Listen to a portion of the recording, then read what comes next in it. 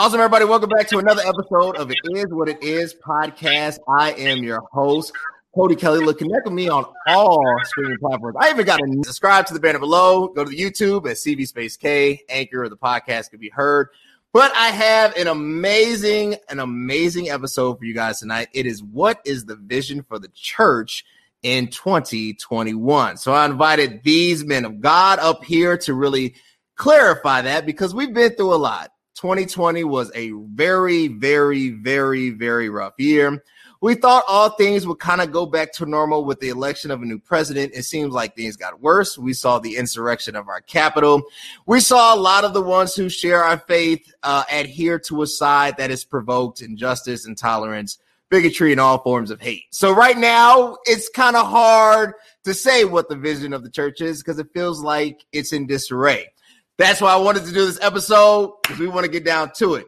So I'm going to start off and I'm going to allow them to introduce themselves, starting with Pastor Patterson. You can introduce yourself. God bless you all, and certainly honored to be a part of this podcast with the inimitable Cody Vernon Kelly. Happy to be here. I'm the executive pastor of Kingdom Temple Church of God in Christ. The senior pastor of Kingdom Temple Church of God in Christ is none other than Bishop E.R. Patterson Jr. We're in Kingdom Temple Church of God in Christ, Peoria, Illinois, where we are building God's kingdom by preparing souls to meet the Lord. And I'm happy and excited to be a part of this auspicious panel of these awesome and anointed men of God. Awesome. Pastor Fears, if you can introduce yourself. I am Pastor Marcel Fears. I'm the senior pastor of Overcomers Life Church, Harvey, Illinois, and most especially father to two amazing sons and husband to a beautiful wife. So I'm just grateful to be a part of what you're doing. Cody, I've already told you, you're doing an incredible job with this area. I call it ministry. But I love what you're doing, and I'm glad to be a part of this conversation with my dear brothers tonight. It's going to be good. Awesome, man. You softening me up. I'm going to have to change my line of questioning for you. Pastor Williams, if you can introduce yourself.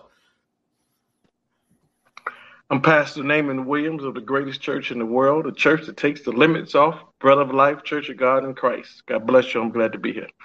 Awesome. And none other than the pastor, Billy Jamel Evans, if you can introduce yourself. God bless everyone. Good to be with you all on tonight.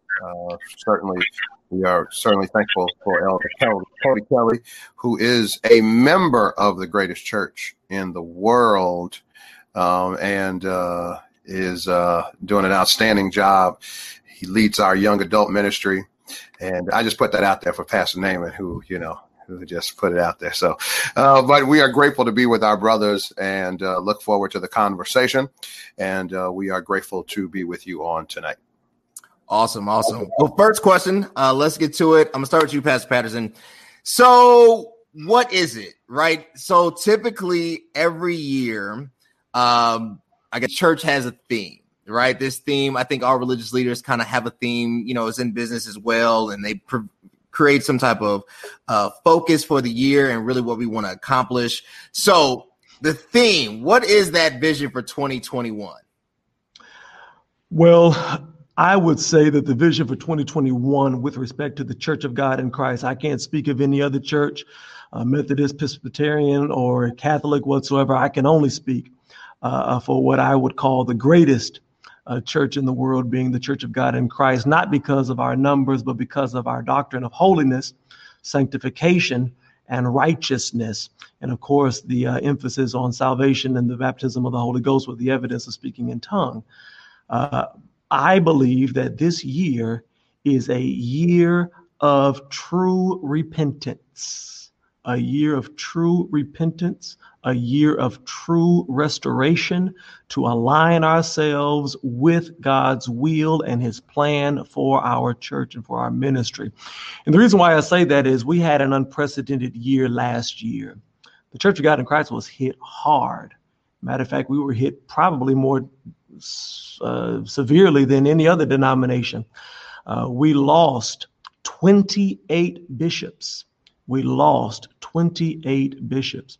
And 4 of those bishops certainly were members of the general board. 1 was a former member of the general board. Besides that, we've lost bishop wives. We lost supervisors. We lost administrative assistants and adjutant overseers. And when you face something like that, there can't be a rush to move forward. There always has to be a pause where we're asking, Lord, what lack we yet? Lord, where are we going? And I believe that every great pause begins with true humility and true repentance. That's what I've been saying at our local church. That's what I've been saying in our city, even in our jurisdiction. Let's realign ourselves with God's word and God's will, because right now is a great time for the church. This is a great time to be the salt of the earth, to be the light of the world, with so many other hypocrites among us, with so many other factions among us and persons that are misrepresenting us. This is a great time to be the salt and the light. So I believe we got to get back to true repentance and asking God, okay, God, what are our marching orders now?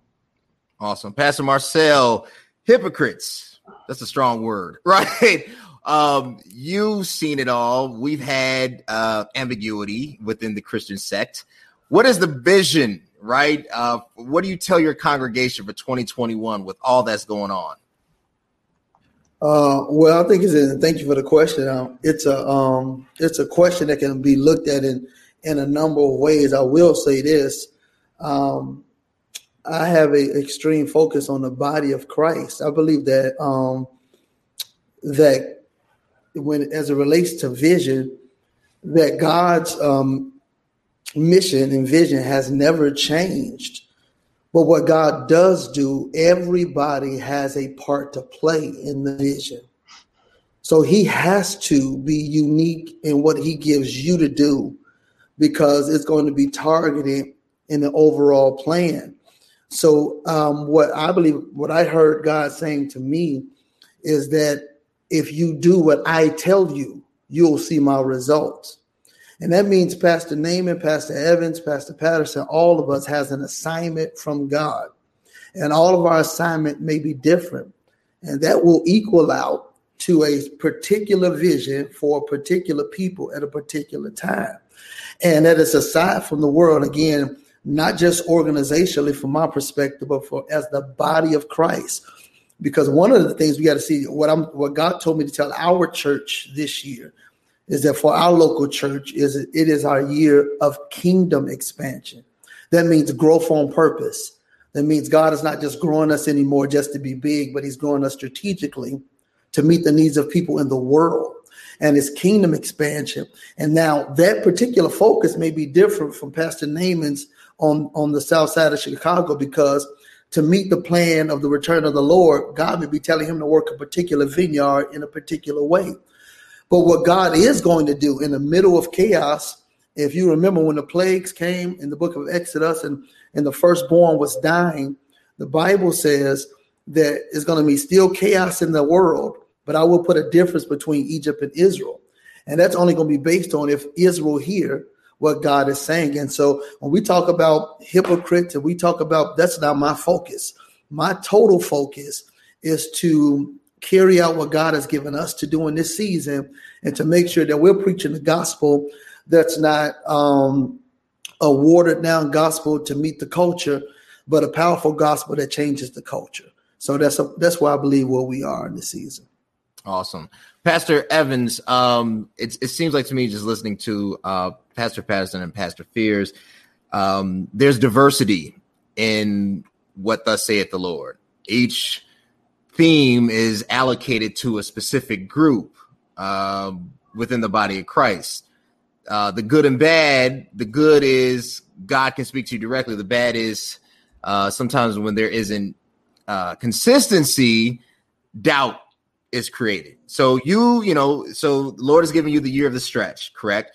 So where does this tie into, right? So you're talking about a economic collapse. You're talking about a city in Chicago that has particularly been hit hard. And now we have our own dilemmas. And now we're in the midst of winter and what Dr. Fauci has called the worst time for COVID, the year of the stretch. How does this even correlate? So, again, thank you for the question. The year of the stretch, and Pastor Fears hit on it.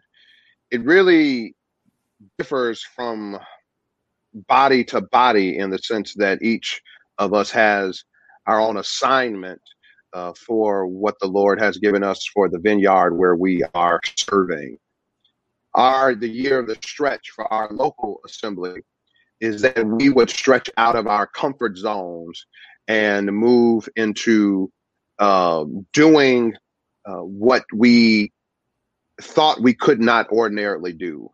And so that's where our focus is really stretching our mindsets, stretching our capacity to be able to do things for the kingdom that we would not ordinarily do, and that we thought we could not do. And so allowing God to, as we are taking the theme scripture from Isaiah, the 54th chapter, enlarging our tents, stretching forth our curtains, and we will be expanding on the right, and on the left, you'll be breaking forth. But the reason for that was because the Lord had already given the word to Isaiah that when they came back into the land, they were going to be expanding, and they needed room enough to gather in all the people that they were going to have, because they were going to be more after than before. And so the Lord tells them they've got to enlarge their tents, right? And so this is our understanding, and this is our focus, which I think that if people in our local assemblies are stretching beyond their capacity, then that means that they are going out and they are ministering, they are winning souls to Christ, because they are going beyond themselves and allowing God to expand them. So it is connected in that sense, that the people of people, because Elder Patterson alluded to this idea that the overall church, what is God calling us to? And it's not changed. Our job is to win souls to Christ. Our job has to be ministering to the needs of the believer and to the communities in which we are serving. And so we've got to stretch, right? And that means that we may have to come out of ourselves and be uncomfortable for the sake of ministry and for the kingdom. I like the answer. Very Wolf Blitzer-like. I like the answer. Pastor Naaman, I'm going to let you address your theme, and then I have a follow-up question for you. So what has God told you? What is the theme for the church, or the vision for the church, let's say? Well, for us, it's the year of investment. It's the year of investment, and it's amazing that it goes along with kingdom expansion, and it goes along with stretching. I believe that where we are as a local ministry, we have done some things well down through the years, but the Bible lets us know that the wealth of the wicked is laid up for the righteous. So many times for years, all we was in churches is saying, reach up and grab it. Like, it's just that easy. But if you look at the natural market, the market right now, it's a seller's market in real estate. So it means that you'll be able to get things that used to be real high. You'll be able to get it on the low. So we are just looking for things to invest in, as well as in ourselves, as well as in others, as well as in the gospel, and as well as in our local ministry, Bread of Life. So we're trying to make sure that we are invested, because what have happened, we've been doing virtual ministry and stuff like that. It's not the same. So we got to make sure that we're still invested. So for us, it's the year of investment. So let me follow up. Does the current climate of society dampen the message? If somebody is struggling to pay rent, somebody is struggling to put food on the table, somebody is tired of turning on the TV and watching the fall of America, does all this create confusion to the believer or to those who are interested in faith? I don't think anybody would argue against these aims, but does the climate itself, is it counteractive or is it counterintuitive, or is this like speaking to the wind or speaking to the dry bones? You talking to me? Yeah, talking to you. Okay.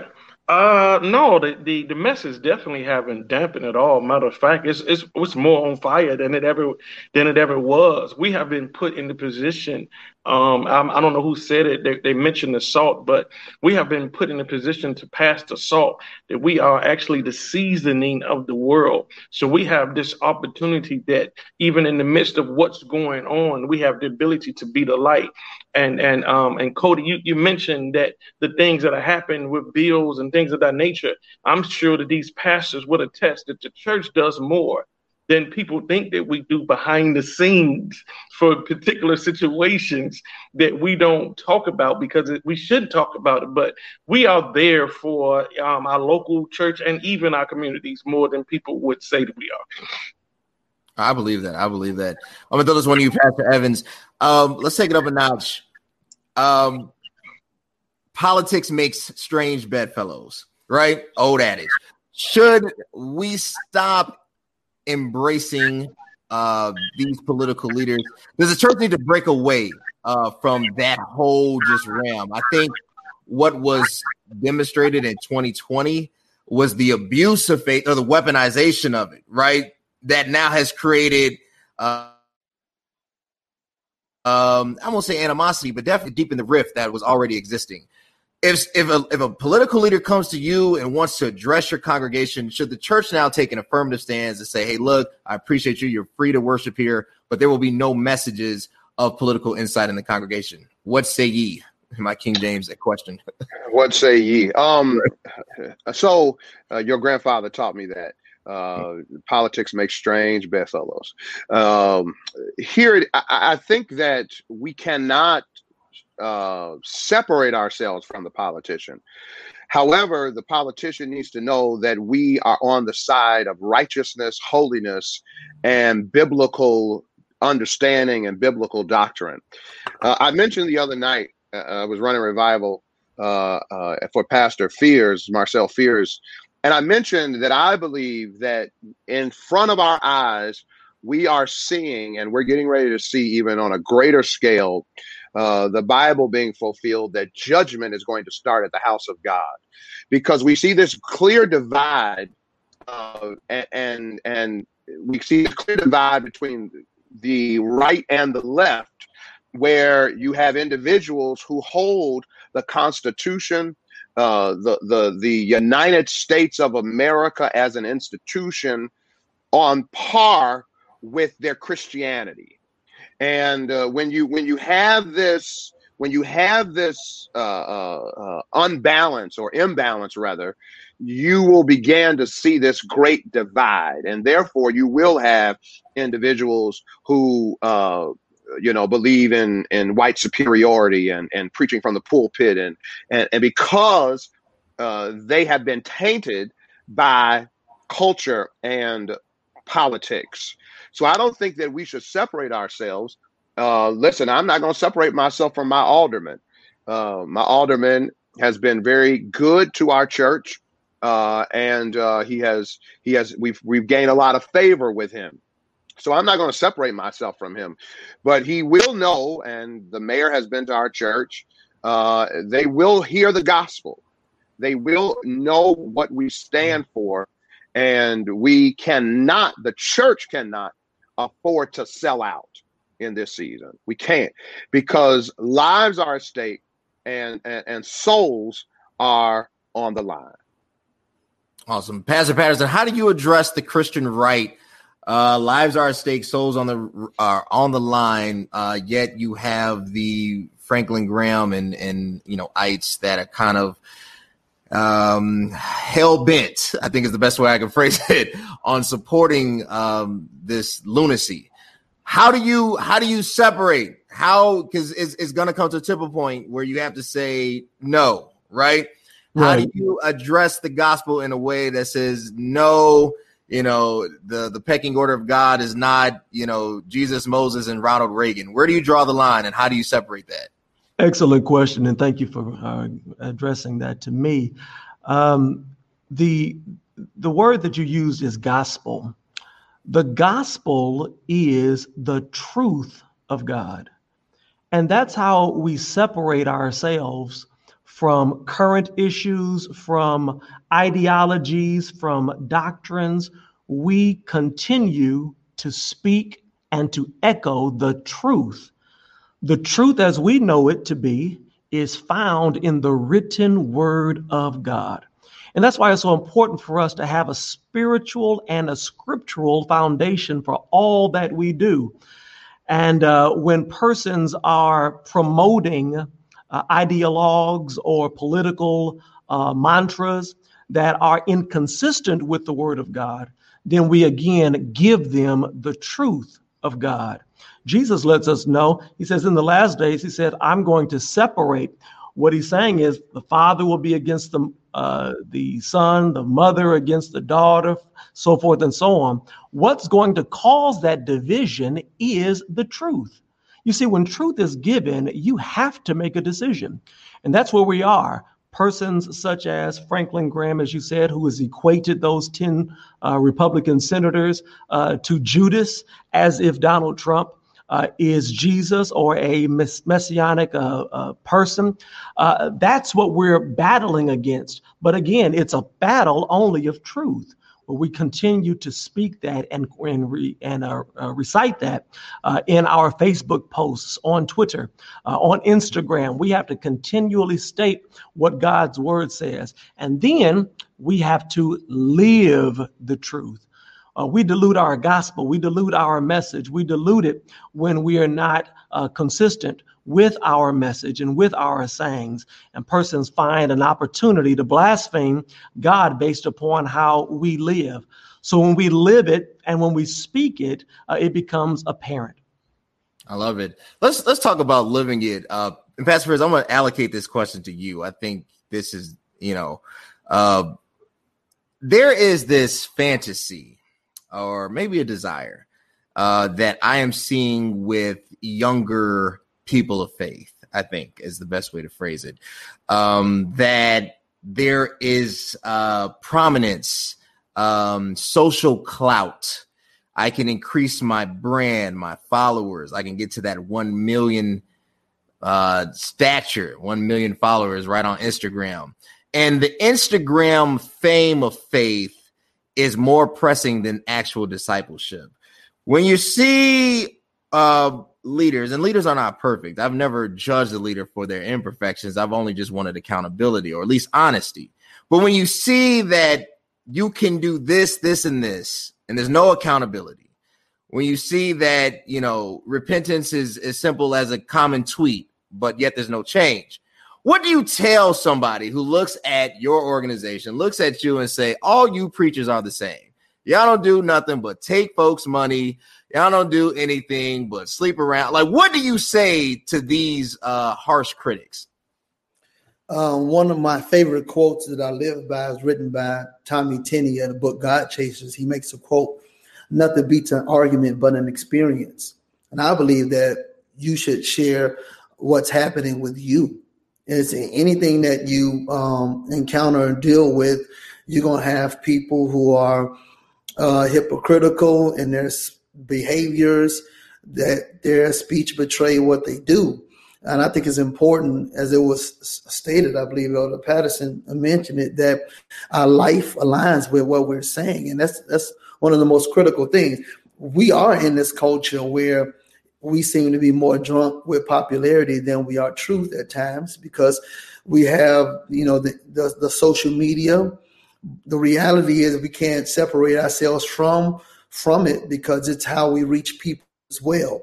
We just have to be authentic in our presentation. And the reality is, once people have been impacted in a radical way by an authentic move of God that silences that critic. And we have to make sure that when people come into our presence, that they are impacted by that authentic move and feel of the presence of God, not in word only, but in action. And it is felt. And I think that's what it comes down to. The reality is it's happening in our churches, and there's a lot of things involved in that. In our churches, we are sometimes politically motivated. Sometimes we're power motivated. We're motivated by position. We're motivated by money, even in our grand old Church of God in Christ, which I am a part of. And if we're not careful, we'll choose popularity over anointing. Most times now in our churches and our positions, people don't get put in power because they're anointed. Now, that's tough for y'all to hear. But people get put in power because many times they're more popular. And I think it's important right now, and I think we are living in a day and time where I believe I hear God saying to us that this is what is going to shift. One of the things that happened coming out of 2020, and Elder Patterson mentioned about separation, but I believe it's God's way of shifting us where he's not just promoting the popular, he's promoting the faithful. And we need in this time more than ever before authentic voices, people that are speaking and saying what God is saying, and that's operating in a power that's felt that's felt the moment I enter the room, and not just on what we see on media. And that's what it comes down to. We have to be real about what's going on. And what we need right now is people that is authentic, that's not going to be carried away by the politics of the church or the world, but that's going to speak truth to power and hear and say what God is saying. Is that pressure? And I'll give you the follow up, Pastor Fears. Is there pressure? You talked about people are placed in position because of popularity. Let's say you have two people up for the same position, but one has the enormous amount of influence and the other might be used by God. And I think we're all human, and you want attendance. You want people to gravitate toward the gospel message and the truth and the organization and the ministry. And I think there's battle with that. We would like to think that obviously the anointed one wins out all the time, but we know that's not the truth. Talk to us about the pastoral pressure of that. If you have a position up and you're debating between two individuals and both are of high integrity, but one just carries more influence, how does that decision-making process go? It's a little easier locally because the senior pastor absorbs the brunt of the feedback and what happens. You can handle making a choice for the anointed. But on larger platforms, it's much different. Many times we can't handle the feedback from that. Many times I have seen it with my own two eyes. I'm not talking about something I heard. I have seen people been placed on platforms to give words because they were afraid they couldn't hold the other one that was anointed, couldn't maintain the crowd. It's a reality. So that's when it comes where God is doing it now. He's not going to do it. He's doing now. He's putting people in positions of power now that's going to make decisions regardless of the fallout.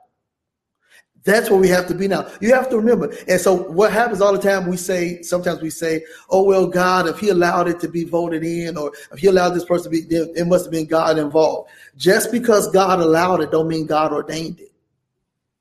Because Saul was not God's choice to be king. He was not God's choice to be king. Saul in the Old Testament was the people's choice. And the prophet tried to give them a prophetic word of understanding that if you make this choice, God will allow it, but it is going to be bad. God's choice was David. He wasn't popular by the eyes of people. He was on the backside of the desert. His own family members didn't even recognize his stature. So you can have a person in power in the church and not be God's choice. That's the reality. So it's much more difficult. I'm not saying it's not hard. It's much more difficult on greater platforms when you're dealing with impacting of people, money, prestige, power, and fame. It makes it more of a challenging decision. However, this is the season we're living in, but we're going to have pastors and leaders that are not afraid to make that decision and to make their voice. Listen, I am at a point right now. I've said this many times before. This is how I live. God spoke to me very clearly. I'm going to say this and I'm going to give it up. He told me these words, that the kingdom is greater than the organization. And what has happened, we have put organization and we let kingdom become second.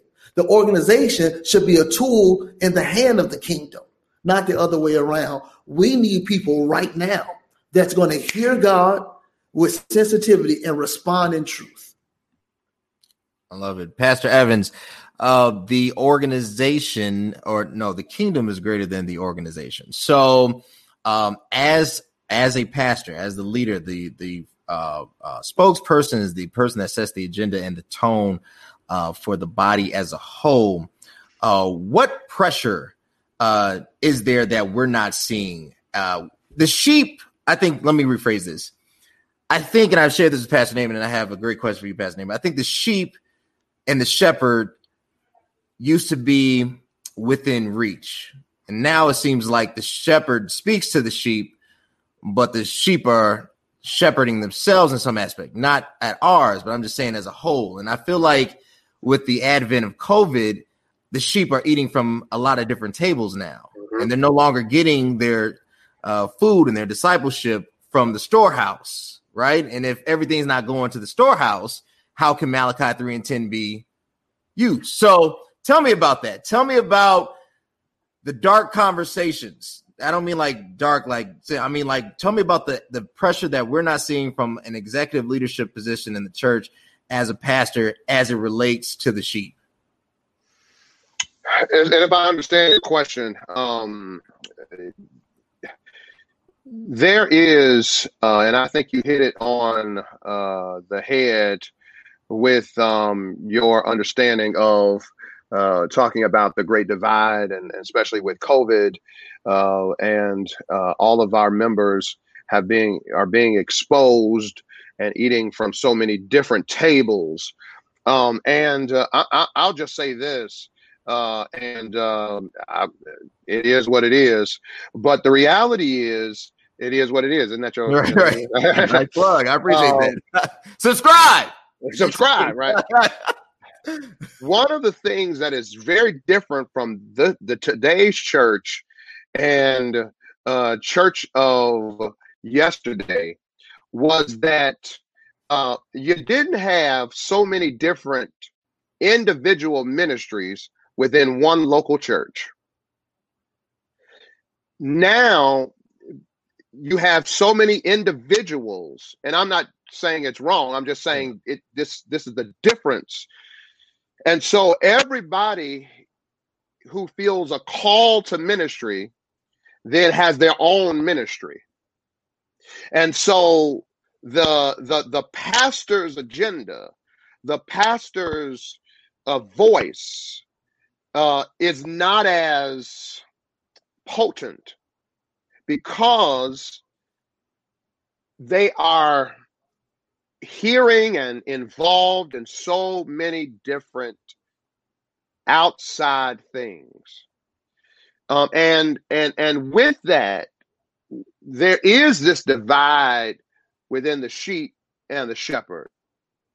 All these pastors on here will know there are folks in your church that you do not pastor. You preach to them. They enjoy your preaching, but because people have to allow you to shepherd them, they have to allow you to pastor them, to lead them.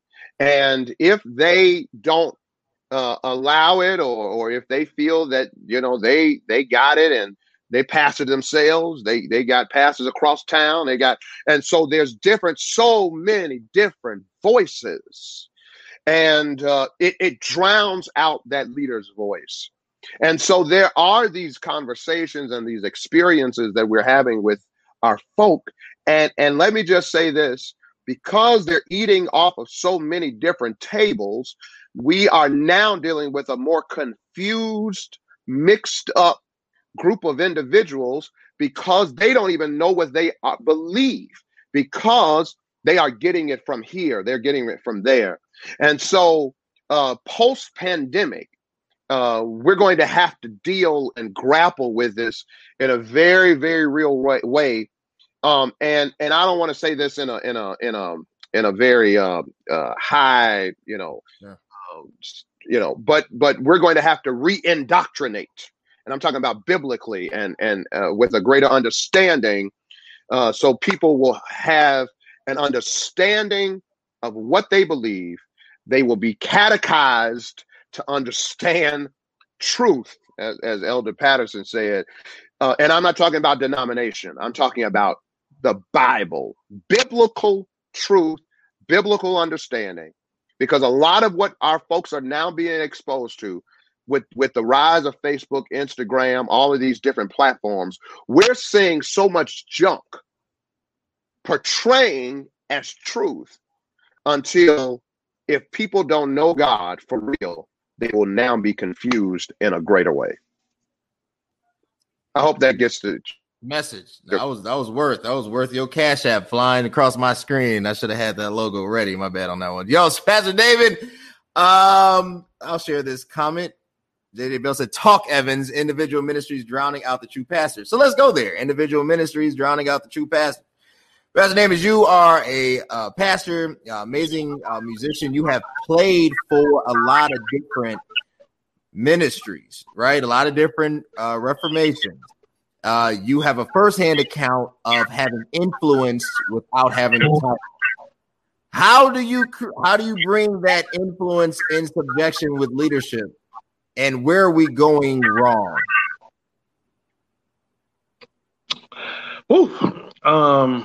One of the things that I believe that we have to do in the Word that's been resonating with me has came from Pastor Fears, is to be authentic. I've played for over 39 churches, so I've seen it all. I played for jacklegs. I played for the most anointed ones that may not ever got over 20 members. So I had an opportunity to see it all. But the one thing that I feel is that we have to be authentic. It's because you guys mentioned the word brand. I don't think there's nothing wrong with the brand, that if the brand is true. I don't know if any of y'all ever have Facebook friends and they portray themselves a certain way, but when you see them in the mall and they speak to you and you be like, who is this? Because that's not them. I do not want the brand of the preacher, of the brand of what we're presenting as gospel. I don't want them to come to our churches and come to our events, and the flyer is better than the actual service, or the video is better than what we are pushing. It's because then I believe that we're having false representation of who we are and what we are presenting. One of the things that I believe that is my niche, and I love the pastors on this panel, they allow me to be me. Like, because I know that I'm out of all of us, I'm probably the closest that would get kicked out of our organization. I know that. That's okay. But they allow me to be me. And through that, my authentic, my outlook on church, I believe that the people that come to our ministry are set and designed to be in the ministry because of it's authentic. Where we going, and to answer the second question, I think that we need to be able to embrace each other's gifts. Like Pastor Evans, Pastor Patterson, Pastor Fears, I embrace what you guys do. Like, it's so amazing to me, but I still have to be true to myself. Just because what is working for Pastor Fears, if I go out there like that, I'm not going to be authentic. And if I do draw somebody, when they get the chance to know the real me, they'll know I'm phony, or they will think I'm phony. Let me say they will think I'm phony. It's because I am perpetrating something that I'm not. So I believe the post-pandemic is calling for us to be authentic. I understand this, and I know I get in trouble with this all the time. If my mama's watching, I'm being a lot of trouble. I understand the bread of life ain't for everybody. I'm fine with that. I get that. But I do believe that there is a set people that are ordained to be in our ministry. So that's just like my outlook on it. Is just be true. If your brand, you got a brand, but let's let it be true.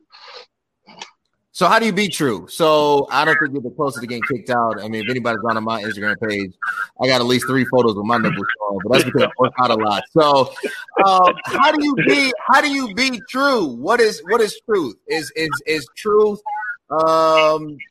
talking about normalizing behavior? I mean, how does a preacher be true? For me, I can speak for me. I speak from where I am as well. I learned a lot. Many may not know, but my father was a pastor, Kojic pastor, and for years he was somewhat successful. But in the last few years of his life, when you get older, you really don't care what you say.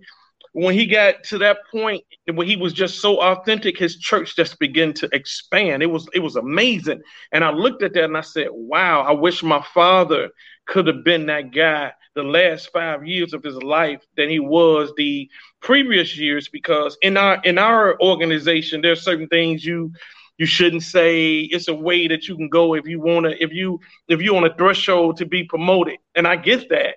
But for me, the truth is where I'm at. I'm not looking for promotion, even though I've been promoted. I just not. So I'm just be who you are. That's the truth. Awesome. Pastor Patterson, we have an audience member that says, own your difference. I think that is a great segue. How do you own your difference? We're all uniquely designed, right? I think God is diverse. I think our personalities and our styles, it does not have to mirror each other. It can always stay on the truth of the gospel without necessarily mirroring each other's implementation and strategy about doing it. How do you own your difference, Pastor Patterson? How do you separate yourself from the others and be authentically you? Excellent question. And just going to piggyback off of what's already been said, that it really takes time to know who you are. It takes time, where many of us feel, or I should say many of us have been processed by church-isms. We've been processed by colloquialisms. We've been processed by what we think gives us the greatest applause. And ultimately, it produces demagogues. So we're not really speaking authentically, as what's been said. We're pandering to a crowd. It takes time for you to become authentic. Right. It takes consecration for you to become authentic. It takes that. And then it takes courage for you to be true to who you are. I mean, understand, Elijah was an introvert. Elisha was an extrovert. Understand that Moses was used differently than Joshua was used. Understand, David said, hey, King, I can't wear your clothes. I just can't do it. It's not going to fit. It won't fit me. It takes time.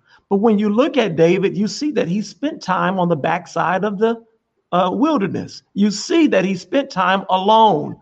He wasn't hearing the other voices. He wasn't being influenced by other naysayers, by other influences that would cause him to become what others were.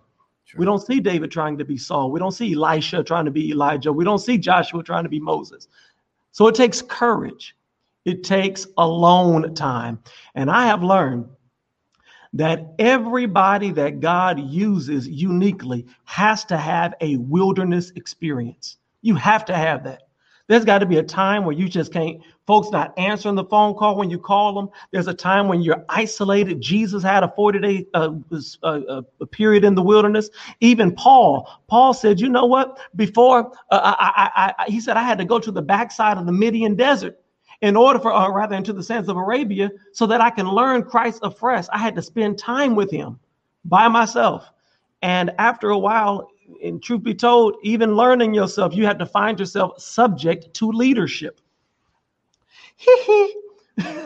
You got to be subject to leadership. Why? Because when you are under their covering, they're going to be able to cover your individual mistakes and errors. They're going to be able to watch out for you while you're learning, you're practicing. And then they're going to be able to lay hands on you and say, okay, now you're ready to go ahead and go out and be who you are. Now you got to go out. Now you're ready. That's why the scripture says, lay hands suddenly on no man. You got to be ready. And God gives us at a time of preparation while we're serving other leaders, while we're learning ourselves, while we're consecrating ourselves. And last point, because ultimately the enemy wants you to make a public shipwreck. That's what he wants. He wants you to make a public shipwreck because it's going to damage you. It's going to damage your family. It's going to damage the people that are around you. That's what he wants. He knows that you can be redeemed. He knows you can repent. He knows that you can come back. But the damage is lingering. And sometimes it's so strong and it's so prevalent that you might even have the word to say to a specific issue or what's going on. But because you've been damaged so badly, people won't hear you. So you got to be true to who you are. Be true to your Pastor Fears. I think that leads into a great segue. Audience member AJ Edwards says, does a brand for ministry or church expire or need revamping? Sometimes we see the most popular brands in the natural change logos or marketing strategies. Does the word behold, I will do a new thing matter here? So I think it's because maybe the brand has been damaged to the point that maybe there needs to be a revamping of its strategy. Talk to us about that revamped strategy. You know, I don't know what, and I'm not going to pretend to know what church will look like post pandemic. I know that it's going to be a fight. And what I mean by that is spiritual. It's going to be a lot of work. It's not going to be this thing that you can just return. And that's actually a follow-up question that I'll have. And that'll kind of wrap our segment up. I know returning to normal is not a thing anymore. There's no such thing as normal. So talk to us about this revamped strategy, if you will. I think it's a great question. It's an interesting question, but let me go this route. I believe that it's based out on vision. Branding for the church is not like branding for corporate America. We're not branding to accumulate money. We are branding to align with saving souls. So as it relates to the church, when you talk about church branding, I think it's all about vision. Without vision, people will perish.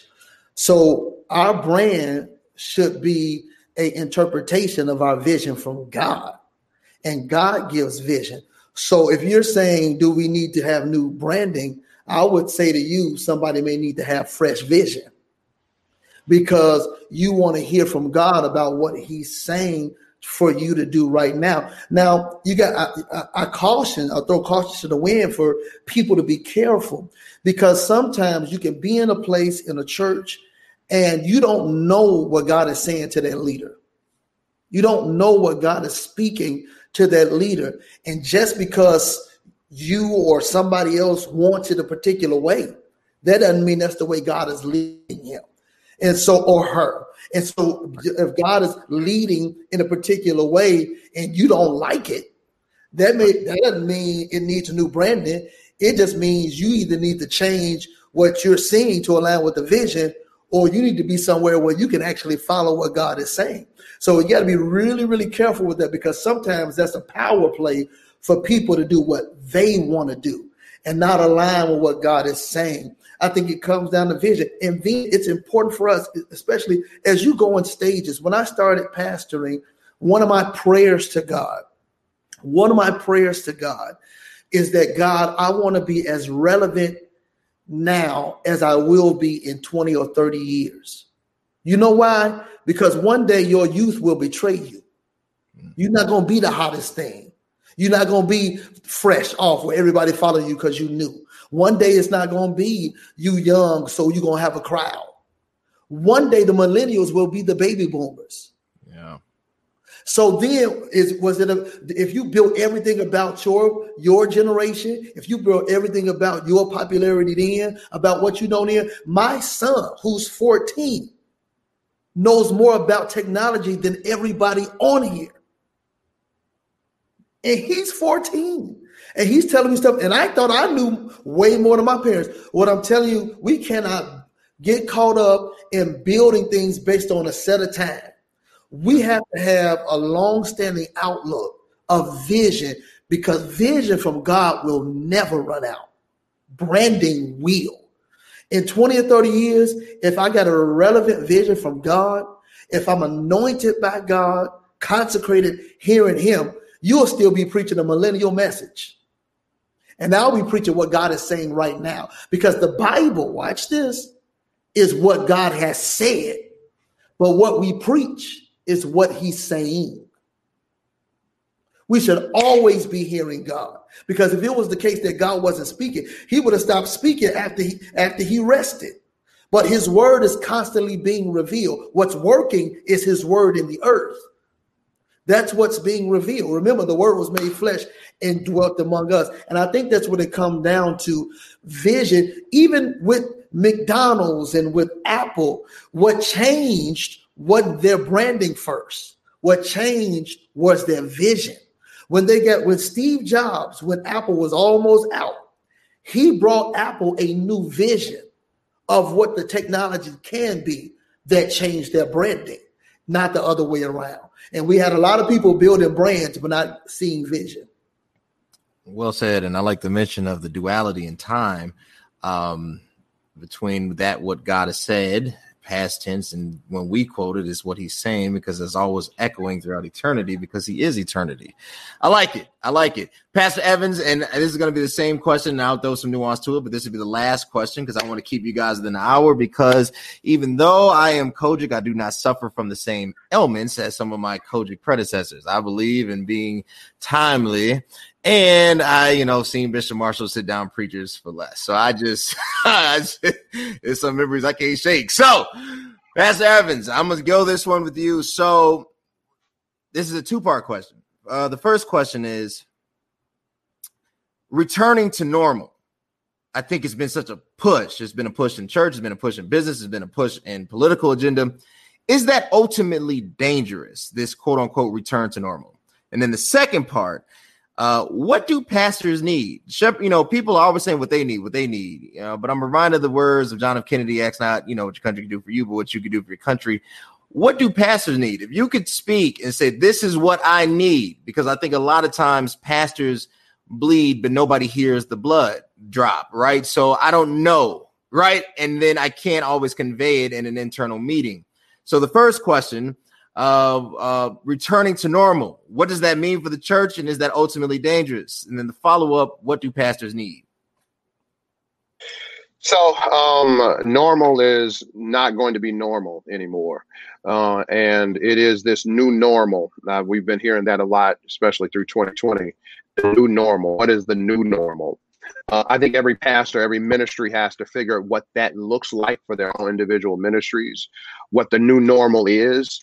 I think that we have crossed the corner, thinking broadly about all these afternoon services we used to do, 4 o'clock, services and all those kind of things. Listen, we've crossed the corner where these folks, they are now used to technology, and they can watch you from their homes. And so it's going to be hard enough getting them back to be in the pews on Sunday morning, let alone to have afternoon services, evening services, through the week services, this meeting, that meeting, that meeting.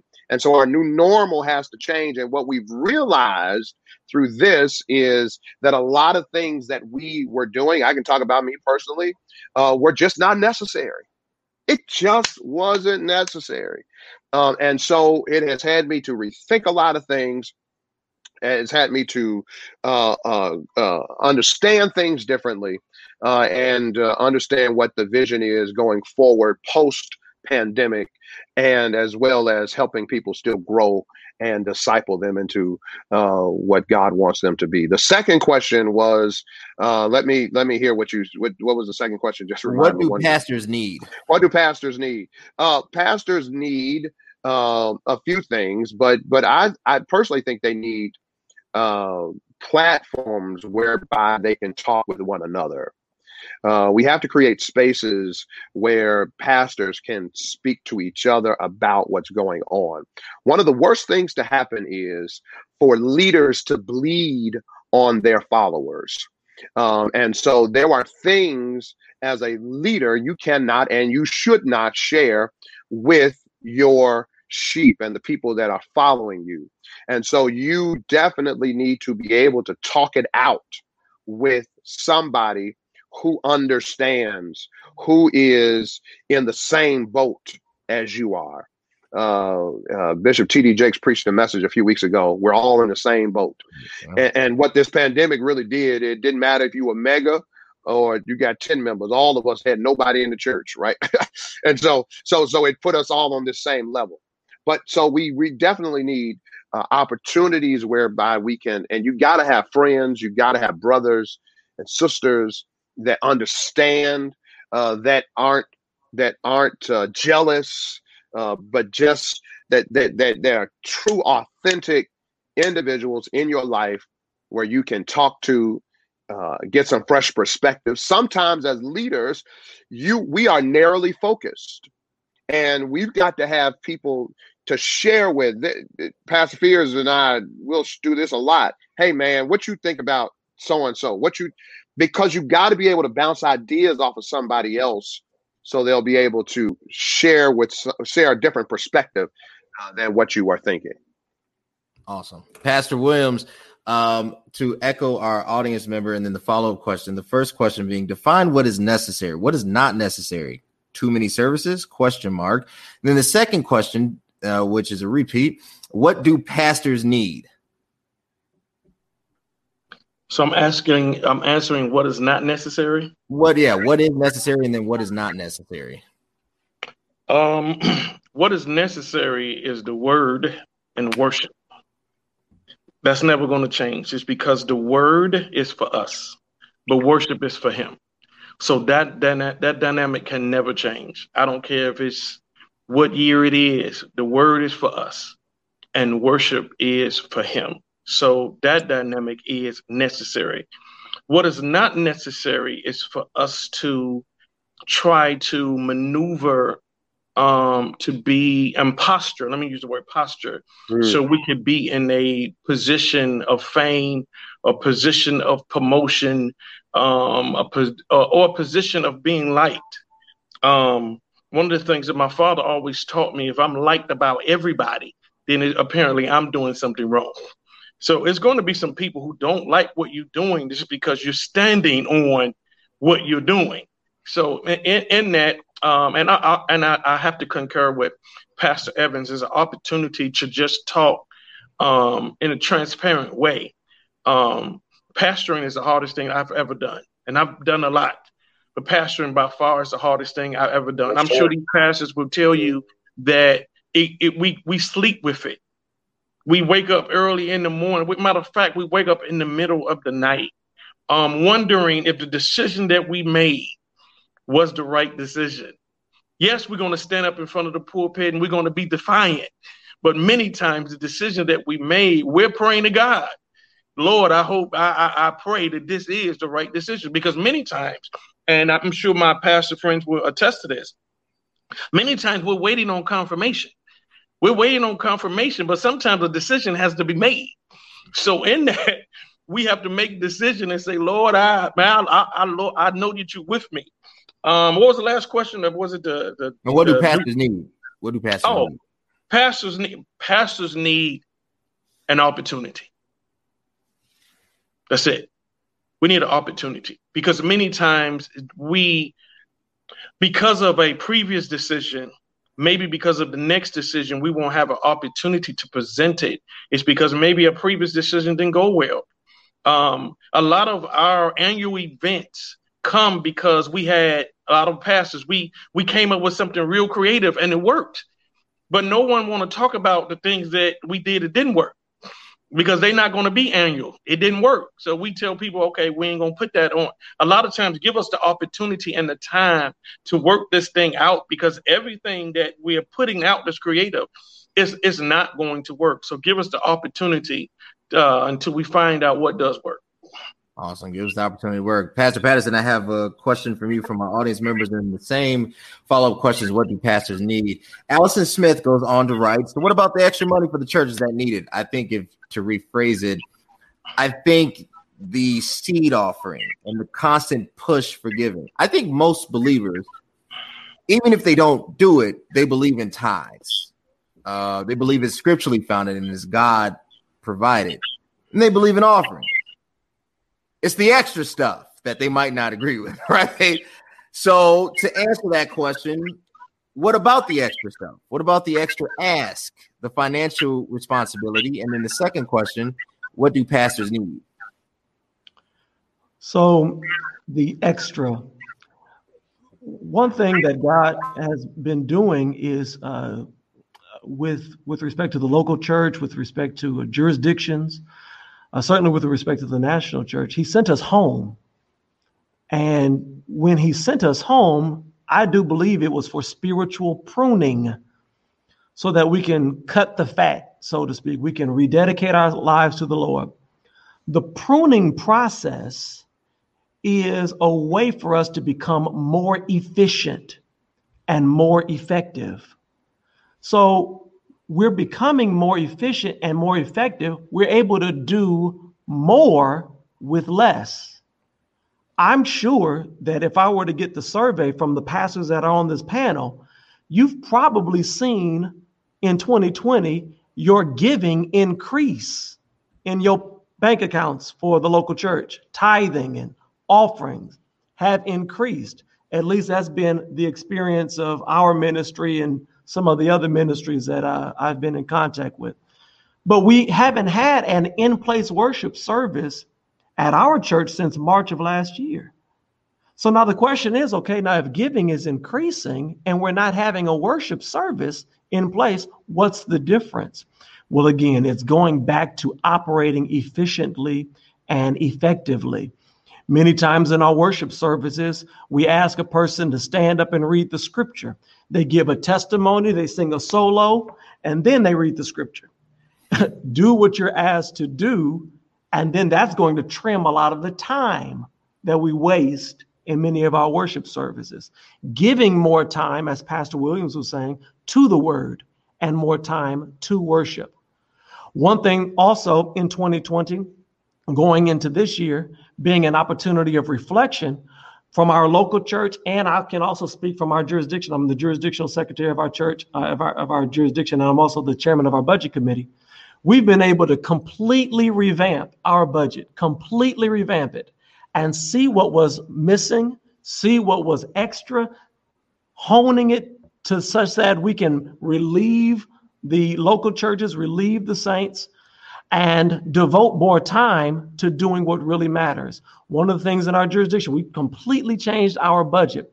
Well, what we were doing the old way caused districts to have extra auxiliary fellowship services, extra district meetings, so that now the budget that we have removes all of that. So that if you want to have a district fellowship service, you can have so, but it's not to raise money.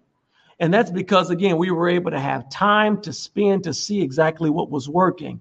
I do believe that when the Spirit calls us to ask, we should certainly ask. And we should certainly operate with that which and be wise stewards over that which we've been given custody of. Awesome. Awesome. And then lastly, just quick before I change the Pastor Fears, what do pastors need? What do pastors need? Pastors need saints of God that are filled with the Holy Ghost. I'm going to say that again. We need Holy Ghost filled believers and disciples at the church. I spoke with Bishop Cody Vernon Marshall maybe about 15 years ago, and he told me something I'll never forget. He said, "Bruh Patterson," you know, when we always talk about Bishop Marshall, I use his voice. 75% of the church don't have the Holy Ghost. That sounds like him. That's what pastors need. Can you imagine if we had Holy Ghost filled folk in the sanctuary, how easy it would be to pastor? I'm acquainted with Pastor Williams. It's difficult pastoring folk that don't have the Holy Ghost. That's what we need. Lord. Pastor Fears. So if that is true, and I remember Bishop Marshall saying that quite vividly. I remember saying it a few times. What is there a disconnect between men? Well, I won't say that. Is there a disconnect between having church and having God? Because if we're not creating conversion, I had a conversation with Robin, Pastor Evans Bird. We were talking about creating conversion between live views and YouTube views. And it seems like you can get one, but creating the conversion, that's the trick. If there's not a conversion, then are we just throwing darts in the dark? And then obviously the same question, what do pastors need? Well, the church, our responsibility, especially as pastors and leaders, is to preach the gospel of Christ and to lead an atmosphere to which change can happen, because everybody that comes through the doors may not get saved that day. And sometimes they may not get saved or converted, if you will, at your church. That may have been the seed. Remember, one planteth, another waters, but God gives the increase. And sometimes it's our responsibility to give the seed. We can never be discouraged by the immediate physical outcome. I think the job of the church is to make sure that we're doing what God has given us to do in that moment, creating an atmosphere of change, creating an atmosphere where the word is authentic and true. And then at my local church, we have learned to focus on what we do well at Overcomers Life Church. I think what happens is a lot of the times of the church or the local church try and take on so many things to be so much to everybody, right, that they can't give their best to the areas that they do well. If you come to Overcomers Life Church, you will be able to identify what we do really, really, really well. And that's what we put our resources, people, and money into, because we understand that I may be able to do 5 things amazing, but I may not be able to do 15 amazing. But my brother may do 3 or 4 that I don't do at an exceptional level. So I think the recognition of that, and Pastor Naaman that alluded to that too as well, knowing what you do, pouring your resources into the area where change can happen, creating that atmosphere in your local church. And listen, and if we do that, we'll see conversion, if you will, happen, because discipleship, true discipleship, is not a one-time thing. Remember, disciple means to be a disciplined follower. That denotes a process of time where you are learning how to mature. Our scripture teaches us to grow in grace. And as we see the light, walk therein, and that we should walk worthy of the vocation. That means that's a moving. That is a time being learning and growing, and we should have mechanisms in place that are focused on discipling people after they have had the life-changing experience with the presence and the power of God. That will bring me to the second part of your question. Right. And the second part of your question is, what do pastors need? And I think these brothers said it, to be honest with you. We need an outlet and a platform to share with one another, to sharpen one another, and to make each other better. And we also need Holy Ghost-filled people. I call it discipled people. Because if you get people that are totally sold out for God, even if you don't do it right in the pastor, even if you miss it, they ought to help pray you back to your mind. Because sometimes the pastor, who we are imperfect people carrying a perfect gift inside of us, because every good and perfect gift comes from above. So sometimes we don't make the right choice. But if your heart is right, you're not making a malicious choice. But when you got people who are discipled and love God for real, then they know how to go before God for you. And they won't leave your church in 3 days because you made the ushers wear black and white. They understand that there's a sensitivity to that, and they pray for you. And listen, if we can stay in there, that's what we need. We need people that are that are sold out to God. Because I don't want a bunch of people. If you get a bunch of people following personalities, you might be in trouble. You want people sold out to God so they can properly interpret the proper use of the local church. Then let me tell you this, and then there's a lot of, I'm just jumping on this, because a lot of the people that want to say what the church is doing and what they're doing with the money, the first question I want to ask you is, what church do you go to? Whoever posted that, what church do you go to? Because if you're not in a place where you feel that you can give there, you're in the wrong place. Where your treasure is, there will your heart be. Also, yeah. Okay, so if your heart is in a place, you'll find your money there. If you don't feel like your money can be spent with accountability and in a proper way, perhaps either you're not sowing at all or you're in the wrong place.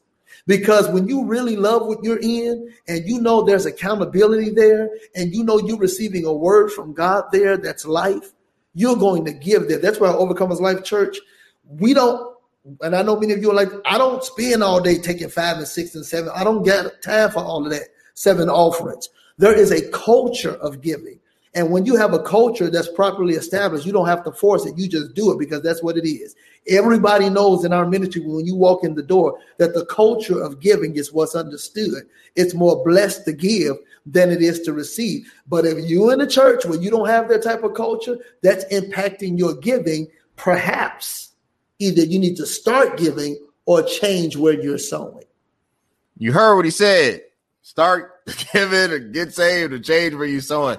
Look, I want to appreciate my guests so much. I want to thank my audience for being there. You know, Mondays at 6:30 p.m. Central Standard Time. It goes down. I love doing the live stuff. I'm doing a lot of pre-recorded episodes as well. Just stay connected. Subscribe to the YouTube page at CV Space K. Next week's episode is Surviving Cuffing Season the Christian Way. I have some great Christian singles coming on the thing, and I'm going to push them. I'm going to really push those buttons. If you have any questions you want to ask, definitely I'll ask them. But the link is below. I'm going to let them show where they can connect to you. Pastor Evans, where can the people connect with you? They can connect with me on all platforms, YouTube, Facebook, Freedom Temple Church of God in Christ. You can look us up. And if you look up Kojic churches in Chicago, I think we're number one. So just look us up and we'll be there. Thank you guys for all your Yelp reviews, Google reviews. We try. I'll be on Google like, nah. Pastor David Williams, where can the people connect with you? I want to know what number I'm going to be. Let me put that on there.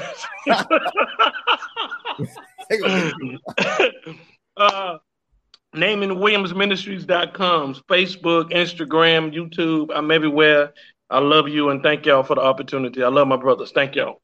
Awesome. Pastor Patterson, where can they connect with you? You can connect with me on Facebook, Instagram. You can certainly go to my website. You go to kingdomtemple.net. You can go to adrianics.com. But certainly if you come to Peoria, Illinois, we are not difficult to find. It's not difficult at all. You can just top on through. Matter of fact, when you cross the bridge, just come on in. Awesome. Pastor Fears, where can they connect with you? Very easily. If you go to marcelfears.org, you'll find Overcomers Life Church, Prayer Nation Worldwide, and Marcel Fears Ministries all in one space. So make sure you connect with us there. And again, thank you, brothers. I love all these brothers, man. Keep going forward in God. Pastor Fears, give a shout out to what's coming up next. What are you about to drop? Man, thank you. Matter of fact, you're going to have me on real soon. I can't wait. So really quickly, be on the lookout. God gave us a brand new book. We're going to be releasing it. It's called 7 Principles to Love Again. It's about bringing proper clarity to our love life with God vertically that impacts our relationship with others horizontally. I believe it's going to bless a whole lot of people. In February, we're going to be opening pre-orders for the book, and we will be premiering the mini movie that goes along with 7 Principles to Love Again as we drop it. It is going to be amazing. And Cody, I can't wait to be on your show. And we're going to talk a whole lot about it. I believe it's going to heal a lot of people where they hurt the most, and that's the heart level. So thank you so much. 7 Principles to Love Again. If you want to pre-order before the pre-order, drop me a note, send me a message, family somewhere, and I will sign the first 300 copies we're going to send out. Thank you. Awesome. Got the movie coming out too. I'm jealous, man. I wasn't casting for anything even called, but it's all right. God is still blessed in the kingdom. Connect with these great men of God. And until next time, guys, thanks so much.